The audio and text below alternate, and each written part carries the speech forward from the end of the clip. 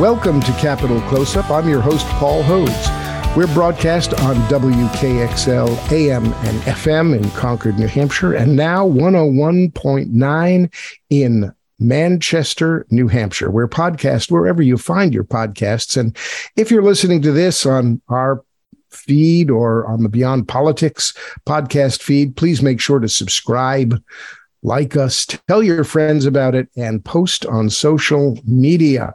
We really appreciate it. Well, this has been a historic week. The four-letter word hope is rearing its head for the first time in a long time on many different fronts. And our next guest, Max Richtman, will have something to tell us about the cause for hope. Max Richtman was born in Munich, Germany, grew up in Omaha, Nebraska. He graduated cum laude from Harvard College. He's got a law degree from Georgetown University Law School. He's the former staff director of the Senate Special Committee on Aging and a 16-year veteran of Capitol Hill. He is president and CEO of the National Committee to Preserve Social Security and Medicare, one of the nation's most influential senior advocacy and education membership organizations. Now, as president of the committee, Mr. Richtman has testified before House and Senate committees, provided expert political and policy commentary during appearances on every major network. He's participated in hundreds of congressional town hall meetings across the country and has been a featured speaker during numerous national and state conferences on aging. When I was in Congress, I was very proud to call Max Richtman a friend and work as closely as I could with the committee on the issues that the committee works on. And Max, it's just a delight to welcome you back to Capital Close-Up. Well, thank you so much, Paul. And I do remember those days when you served in the House of Representatives, and we collaborated on a lot of very important issues and policies. And we've missed you, Paul. Well, that's nice of you to say. You know, I think everybody who's still working on the Hill and in and around government is required to say that to former members. We've interviewed on our Beyond Politics show an awful lot of former members. And without fail, everybody always says to me, gee, Paul, we miss you. Now, that may be, but even if it's not, it's really nice to hear because I loved my job as a member of Congress, and we got an awful lot done. So, well, Paul, for me, saying that is it's not a requirement. It's really an honor for me to say that. So, well, thanks, and thank you for having me on your program. Of course, you know I have now achieved senior status, and I am happily on Medicare and have been for a few years. For me, Medicare has been a tremendous success. I'm knocking on my head here virtually because I'm knocking on wood, that my health stays good. But Medicare has worked seamlessly for me. But in general, the living costs for seniors have been escalating. We're battling some serious inflation now, but living costs, especially for medical and long-term care, are up. Prices of prescription drugs have skyrocketed. Many seniors are forced to cut pills in half or skip medications altogether. There's a lack of access to affordable home care. It creates a tremendous burden for the average Americans who are also trying to meet family caregiving needs because we've also got an aging population. So there are lots of folks who are faced with impossible choices of staying in their jobs to pay for necessary prescription medications or staying home to provide care for their loved ones, but they can't afford to have any help. So overall, the rising costs and these challenges have forced many out of the workforce, and it certainly dims the economic outlook in general for the future. And so that has been what we've faced for a while. Now, the context for our show today, Max, is that we have some very good news. There appears to be a Senate deal made between reluctant Joe Manchin and Majority Leader Schumer for some relief on a long-standing issue around negotiating drug prices for Medicare. There's still a long way to go. But before we get to the agreement and look ahead to the passage of the bill, can you give our listeners some background about Medicare and negotiating for drug prices and the costs of Medicare, and just some historical context about how we got to where we got in the present situation, which is that as of today, still, Medicare can't negotiate drug prices, but we're hoping that will change. But give us some of the background. Sure. Well, happy to do that, Paul. And you're not alone in extolling the importance and virtues of the Medicare program. I hear it all the time. In your introduction, you mentioned that I've done hundreds, maybe thousands of town hall meetings over the last 25 or 30 years, mostly with members of Congress. And Medicare is referred to as a lifeline, as is Social Security. Medicare is not perfect. There are gaps in Medicare. For example, there's no coverage for dental, vision, and hearing, which we have been working on for many years, and I'll get to that in a minute. But also, as you mentioned, so many Medicare beneficiaries have to make choices. Do I take the entire pill that I'm supposed to take? Do I cut it in half to make it last longer? Do I skip today or skip tomorrow in order to stretch out my prescription because it's too expensive? So we are, as you pointed out, on the verge, not there yet, but on the verge of holding down the cost of medicine for Medicare beneficiaries. It's a long, tortuous road to get to this point. Going back to 2003, that was the time when Medicare added a prescription drug benefit to its program. The Congress passed legislation creating the Part D Medicare benefit, which covered prescription drugs. We had advocated for that, as had many other senior groups, for years. But it had not become a reality until 2003. So I happened to be in the House gallery where you served the night that the legislation creating a Medicare Part D benefit was being discussed, debated, and voted on. I was there till about 1 o'clock, and I went home for a few hours, turned on the news in the morning, and found out that a deal had been made to expand Medicare to cover prescription drugs. But guess what? In the middle of the night, sometime between the time I left and when I woke up, a deal was made that, yes, the pharmaceutical companies agreed finally Medicare can cover prescription drugs. We accepted it.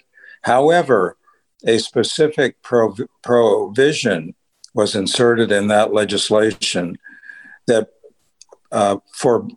made it impossible, precluded negotiation for prescription drugs between the Medicare program and the pharmaceuticals. So you know who was in the room when that was made. That deal was cut. It wasn't the National Committee to Preserve Social Security and Medicare. It was the pharmaceutical industry. And we've been trying ever since 2003 to change that. Why?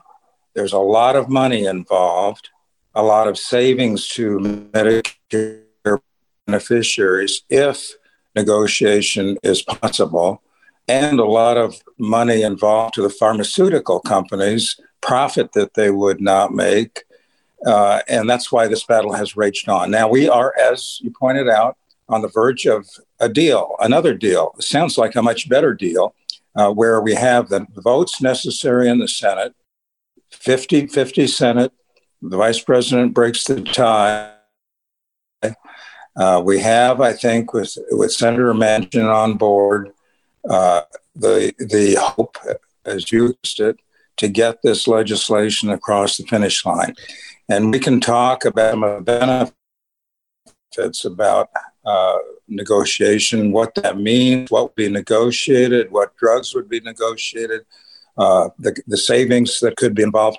And I hope we can get into that. But before we do that, there is a little bit of breaking news. I don't know if you've heard of it yet up where you are, but it appears that when this deal was announced a couple of days ago, the cap on the cost of insulin and the inclusion of insulin in these negotiated prices was not part of it. According to some reports that came out late last night and early this morning, including an indication from your Senator Shaheen that insulin cost controls will be included in this package. We don't know, or at least I don't know, if that means it'll be subject to the negotiation or it will be part of a restricted price effort, similar to what passed the House not long ago, which capped the price of insulin at $35 a month, as opposed to many $100s a month that it now costs. So we'll see. We'll probably know later today exactly how that plays out.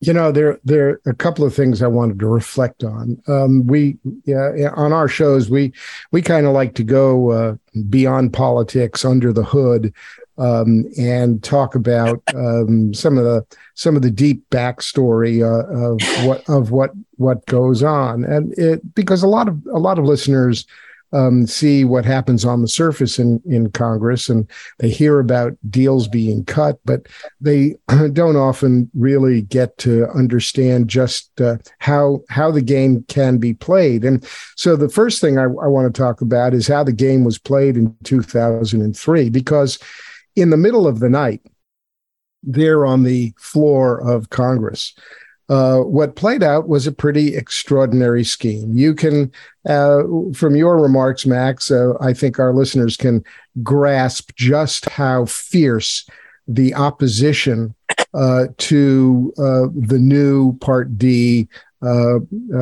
negotiating drug prices for Part D, how fierce the opposition by the pharmaceutical companies must have been. Because think about it this way, Medicare is a government program. Believe it or not, there are people who may not understand that it's a government program, and the government actually provides a huge amount and pays for a huge amount of the health care in this country for government workers, for veterans, through Medicare, through Medicaid. The U.S. federal government actually subsidizes an awful lot of our healthcare in this country, something like 55 or 60% in our kind of patchwork, still employer-based system. And we had a lot of discussion around that when we were creating and passing Obamacare back in 2010. And it was very much on our minds when we passed Obamacare to think about this issue about negotiating drug prices, because what happened was it was a very, very close vote. And what the pharmaceutical company did, in addition to their lobbying, was they made a deal with, at the last minute, at the 11th hour, they made a deal with a congressman. And my recollection is his name was Bernie Tozin, I think. And Billy Tozin, right? And somehow what happened was, in the middle of the night, with a significant amount of arm twisting and a significant amount of deal making from the pharmaceutical companies, the prohibition against the government negotiating for Medicare drug prices, just like it is able to negotiate for the health care for veterans, for other programs. That prohibition passed or was put in along with the benefit, and soon thereafter, Billy Tauzin became the head lobbyist of the pharmaceutical industry. If there was ever an example, to my mind, of the corruption side of the moral imperative of serving in Congress, that seems to be, in my mind, one of the prime historical examples of why there need to be restrictions against going to work for lobbyists on the very issue that you're voting on, and the corrupting influence of money and power on our politics. And yes, it can work with both parties, and there are plenty of examples to go around. But this was a Republican congressman whose vote was the key vote to prevent negotiating on Medicare, who then goes to work as the chief lobbyist for the industry that wants to stop the negotiation. I won't go further, but just to say, folks, follow the money when you take a look at legislation. And the only second thing I want to point out about what you said was, it's very interesting to me that our New Hampshire senator, Senator Shaheen, is the one who announced the deal on insulin. For her, this is also an issue of a very deeply personal issue, and not in a bad way, because she has a granddaughter, a wonderful, talented actress and singer, now making a career, who has struggled with diabetes her whole life in a well-documented book. And an awful lot of Facebook postings. So Senator Shaheen knows firsthand what it means to struggle with diabetes and need to have insulin and need to control the costs of insulin. So that breaking news, Max, is really important to millions of Americans. So just two comments, Paul. First of all, your description of what happened with the legislation and Congressman Billy Tauzin. He wasn't just a rank and file member. He was the chairman of the Energy and Commerce Committee. There were two committees that had jurisdiction over this Medicare drug legislation. It was Energy and Commerce and the Ways and Means. So he wasn't a backbencher. He was one of the two key players. And that whole scenario, the way it played out, and when he finished that term and signed up to be the head of the Pharmaceutical Research and Manufacturing Association, the trade association, making millions of dollars. In my family, Paul, we would call that chutzpah. We would right? too. Yep. You would too. But be that as it may, that's what happened. And we have struggled to change that prohibition, to get rid of it ever since 2003. And as we said at the outset, it'll be happening in a vote in the Senate next week. And I regard for her. I'm not surprised at her leadership on this issue. I didn't know about her granddaughter, but she has a long history of doing the right thing on behalf of and all of her constituents. She and Susan Collins have been working on trying to get a standalone PLA to hold down cost of insulin. And as of yesterday, they had not been able to get enough Republicans on board their plan to stop the filibuster. As many of our listeners may have heard, there's a deal that has been struck between Senator Joe Manchin, who was holding up important legislation, and Majority Leader Schumer to advance a bill that has been styled as an inflation reduction bill. It's kind of Build Back Better light, but nobody wants to say that. And while many of its provisions deal with energy security and climate change and other issues, there are significant healthcare and healthcare reform provisions in the bill. So, Max, let's turn our attention to the bill. Tell us how we got here. How did we get to this agreement? Well, this was a surprise to a lot of us in Washington. We assumed that a deal was beyond reach, having gotten close a few times over the last year. Senator Manchin had some issues with previous versions, as you know, of this legislation, and somehow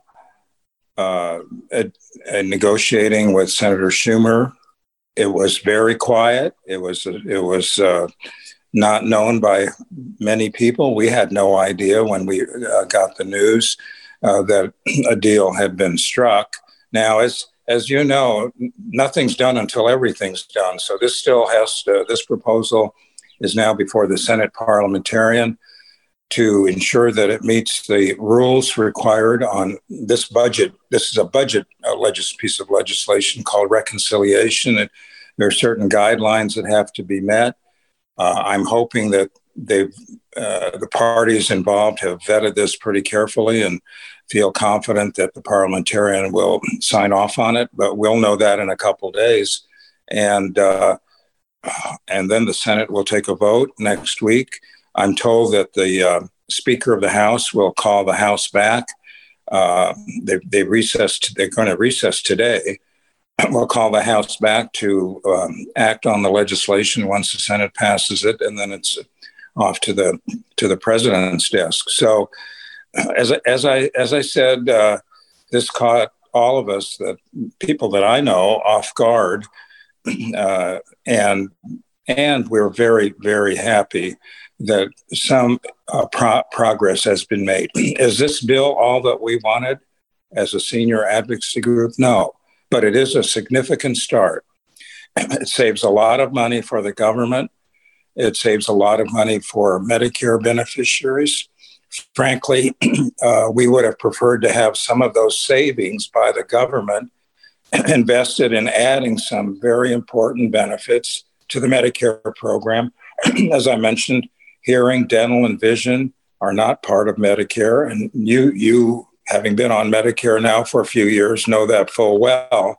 But the savings are going to be applied towards deficit reduction for the most part.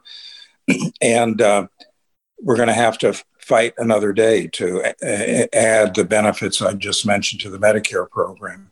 So the legislation will direct the Secretary of Health and Human Services to establish a price negotiation program. And this will be done by creating a list of drugs that are eligible for negotiation. We would have preferred an across-the-board ability by the government to negotiate, but that's not exactly what's going to happen. There will be a list of drugs. There will be 10 drugs that will be subject to negotiation at the beginning of 2026. The actual process will begin next year. And that goes up to about 20 drugs in 2029. Now that's not leaves out a lot of drugs, but it will include the most expensive drugs that are out there, the ones that really economically hurt, financially hurt beneficiaries, cancer treatment drugs, and such. So, as I said, we would have preferred a broader set of negotiations on a larger number of drugs, but this is a very, very important first step. And those pharmaceutical companies that refuse, there are going to be teeth in this legislation. Those companies that refuse to hold down the price of drugs, they will have to rebate the government any increases that exceed inflation. Paul, I saw a statistic that really startled me a couple of days ago. If in the inflation on prescription drugs since 2019 has gone up 5 times the rate of general inflation. Wow. If the price of milk had gone up since 2019 as much as pharmaceutical companies, just to give you an idea of the magnitude of that inflation on drugs, a gallon of milk would cost $14 today. Or what about a gallon of gas? Of gas. Even with the price increases we've seen in gas, the rise in the prices of prescription drugs actually absolutely dwarfs the price of gas. And frankly, since seniors are more likely to need the prescription drugs, it impacts folks like me more disproportionately to almost anything else in the economy. Absolutely. There are many important provisions in this legislation, and I just wanted to mention one: the out-of-pocket cost for Medicare beneficiaries starting in 2025 is capped at $2,000 a year. That is a godsend, right? To so many people who are forced to go bankrupt to pay for medication that is keeping them alive. So that's a very important change in the legislation as it affects the cost of prescription drugs. So it strikes me that the capping the out-of-pocket costs is a little bit of balance to your point that not all the drugs that we would have liked to see covered by the negotiation provisions are going to be included. It seems that capping the out-of-pocket costs kind of is a bit of a counterbalance to the lack of inclusion of all the drugs. Yeah, I think this was obvious. There was a lot of it's negotiated. Then the senators involved were negotiating for a long time on getting this bill dealing with Medicare prescription drug negotiations. And as I said a number of times, it's not all that we wanted, but it is a huge, huge improvement. I wanted to make one point here, because you're going to hear, as we have heard on television and in the ads the pharmaceutical companies have been promoting for a long time, and in their testimony before Congress on this issue, they claim they need to make all this money in order to have the resources to do the research that they can use to bring these life-saving drugs to market. We did a little analysis on the amount of money these pharmaceutical companies spend on research and development and on sales and marketing. You won't be surprised. I'll mention a couple.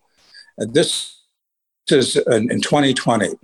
Novartis spent $14 billion on sales and marketing, $9 billion on research and development. GlaxoSmithKline, $15 billion that year on sales and marketing, billion compared to $7 billion on research and development. And I could go on and on.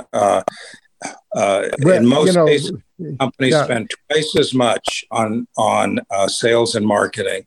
And on top of all that, so much of this basic research is paid for by our government. And then we're prohibited from negotiating to get a good deal. you know, I mean, look, I watch television, and there are some people who've cut the cord, but I watch television, and the number of drug ads that I see on the various shows I watch is just startling. It's you know, it's phones, fast food, cars, and drugs, and you know, I generally have no idea the drug ads are about, but they keep coming in relentlessly, pounding us. And just to follow up on the point you made, there's a new study from the America's health insurance plans about the spending on advertising and sales by big pharma as opposed to R&D. And let's not forget that this comes even amid the absolute unprecedented effort during COVID to develop new treatments.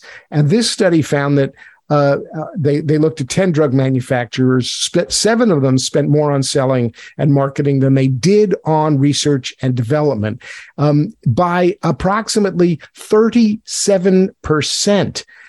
It's absolutely outrageous for the drug companies to then come before Congress and start whining about their profits when their profits have been through the roof, and they continue to relentlessly market drugs which may or may not be needed. But the idea of spending so much of their money on marketing and advertising when they should be spending it on R&D seems pretty outrageous. When I was in Congress, I tried to create legislation which would have amended the tax rules in this country to say that, yes, companies can deduct from their profits necessary and business or ordinary and necessary business expenses, but let's take away the deduction for television advertising from the drug companies for as a necessary, ordinary and necessary business expense. And that was 12 years ago or more when I got to Congress, and it's only expanded. The problem has only expanded since then. It's a real problem, and it's more than an annoyance because drug companies have been making it hand over fist. But they ought to be investing in R&D. Well, of course, I agree with you completely. We're bombarded by these ads for prescription drugs. The only thing that comes close is all the ads for Medicare Advantage plans, where you see sports and entertainment celebrities pitching Medicare Advantage. But those are those two. And, I watch those. Paul, I watch those prescription drug commercials, and if you listen carefully at the very end, and you're warned about all the side effects, which are run through very quickly, if you pay attention, you would really be reluctant to take any of these medicines. But I know. It's like if you turn into a werewolf, call your doctor. If you die, make sure that you let somebody know. I mean, it's I don't mean to be, but sometimes humor is the only saving grace when you're dealing with something as absurd as what we're dealing with here. So Max, let's just focus for a second on some of the financial effects overall, and what it actually means to people to have this provision, assuming that this is going to pass. The new agreement, this new bill, is a deficit reduction bill. It overall reduces the deficit, and it is projected that prescription drug pricing reform, even though it's just a start, is going to save $288 billion. So it's really, in a way, it's a revenue raiser for the government because it saves $288 billion. In addition, the legislation also lowers healthcare premiums on Obamacare for millions of Americans. So not only do we have a bill where the healthcare provisions are fiscally responsible, I mean, fiscally responsible. Folks, let's just make sure that we all agree that Democrats are passing a deficit reduction bill. They are helping citizens who are on Medicare with negotiating drug prices and capping out-of-pocket costs, lowering affordable health care premiums for millions of Americans for a significant period of time. And as a Democrat, I will say it seems to me pretty consistently that Republicans drive us into a deep hole of deficits and debt, and it's Democrats who take action to get us out of it, which frankly is contrary to all the messaging we hear. But the reality is this bill will save significant amount of money. And what's going to be the impact on folks who are on Medicare of this legislation, Max? You know, Paul, I don't think anybody, I certainly can't answer that with any specificity because we don't know yet which drugs are going to be included. Mm-hmm.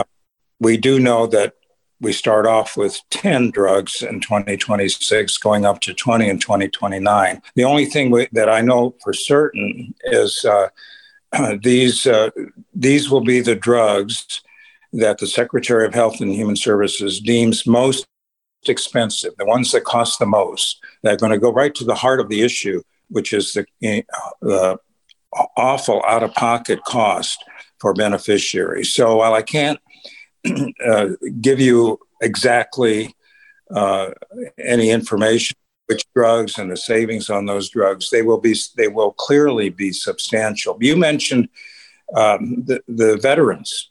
This has been a policy in the Veterans Administration for decades because it makes sense. And the Veterans Administration probably were able to get that in before pharma was able to go to work and kill that plan. But this has been a success in the Veterans Administration, the idea of negotiating for the best price. And I believe it will be a success with the Medicare program. And yes, if in fact, the bill is called the Inflation Reduction Act. And that really is Joe Manchin, to his credit, he has been consistent about wanting any legislation, the reconciliation legislation, address the deficit. Now, again, we would have preferred to have some of those savings, and they are substantial, almost $300 billion that will be saved by the government. It's part of paying for prescription drugs. We would have liked to have some of that redirected towards beginning to cover hearing, dental, and vision in Medicare. And I thought we were close at one point with at least coverage for hearing aids and hearing assessment. But that apparently is not going to be part of this legislation. But overall, I look forward to the Senate voting on this next week, the House coming back very soon thereafter, approving it and having it become law. It's way past time. We should not have had to spend almost 20 years trying to change this awful prohibition on negotiating prescription drugs that has crippled so many Medicare beneficiaries. Well, I will say this as a former member who got a pretty quick education in how Congress works or doesn't work. We, in the recent headlines, and I think the feelings of most people have been that our government is broken, that we have been dealing with a radical right-wing fringe which has tried to stop progress wherever they could. The latest example is the truculent reprisal by the Republicans on providing help for our veterans who have been exposed to the toxic effects of burn pits during their service, most notably in Iraq and Afghanistan. Veterans coming down with all kinds of awful effects from these toxic burn pits where it's just unspeakable. And the Republicans, for whatever their reasons, whether strategic or out of pique and childish immaturity, decided to vote against it. That you could say that there's an example of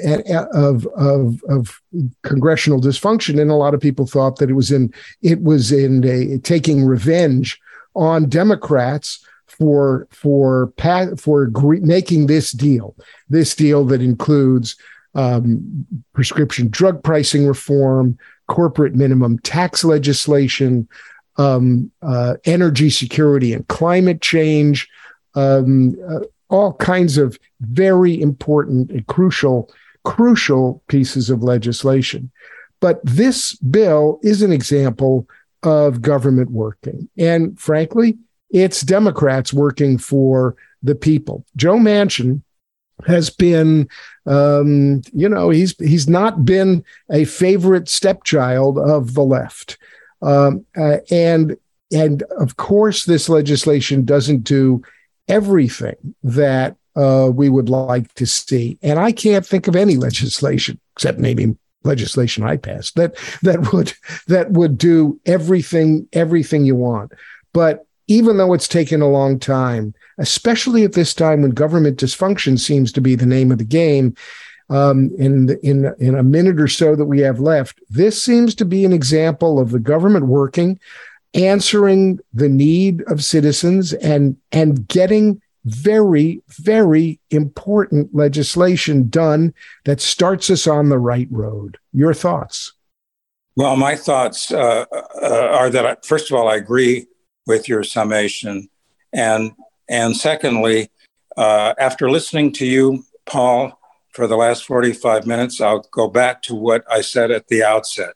We missed you in Washington. Your thoughtfulness, your intelligence, your energy. We miss that here.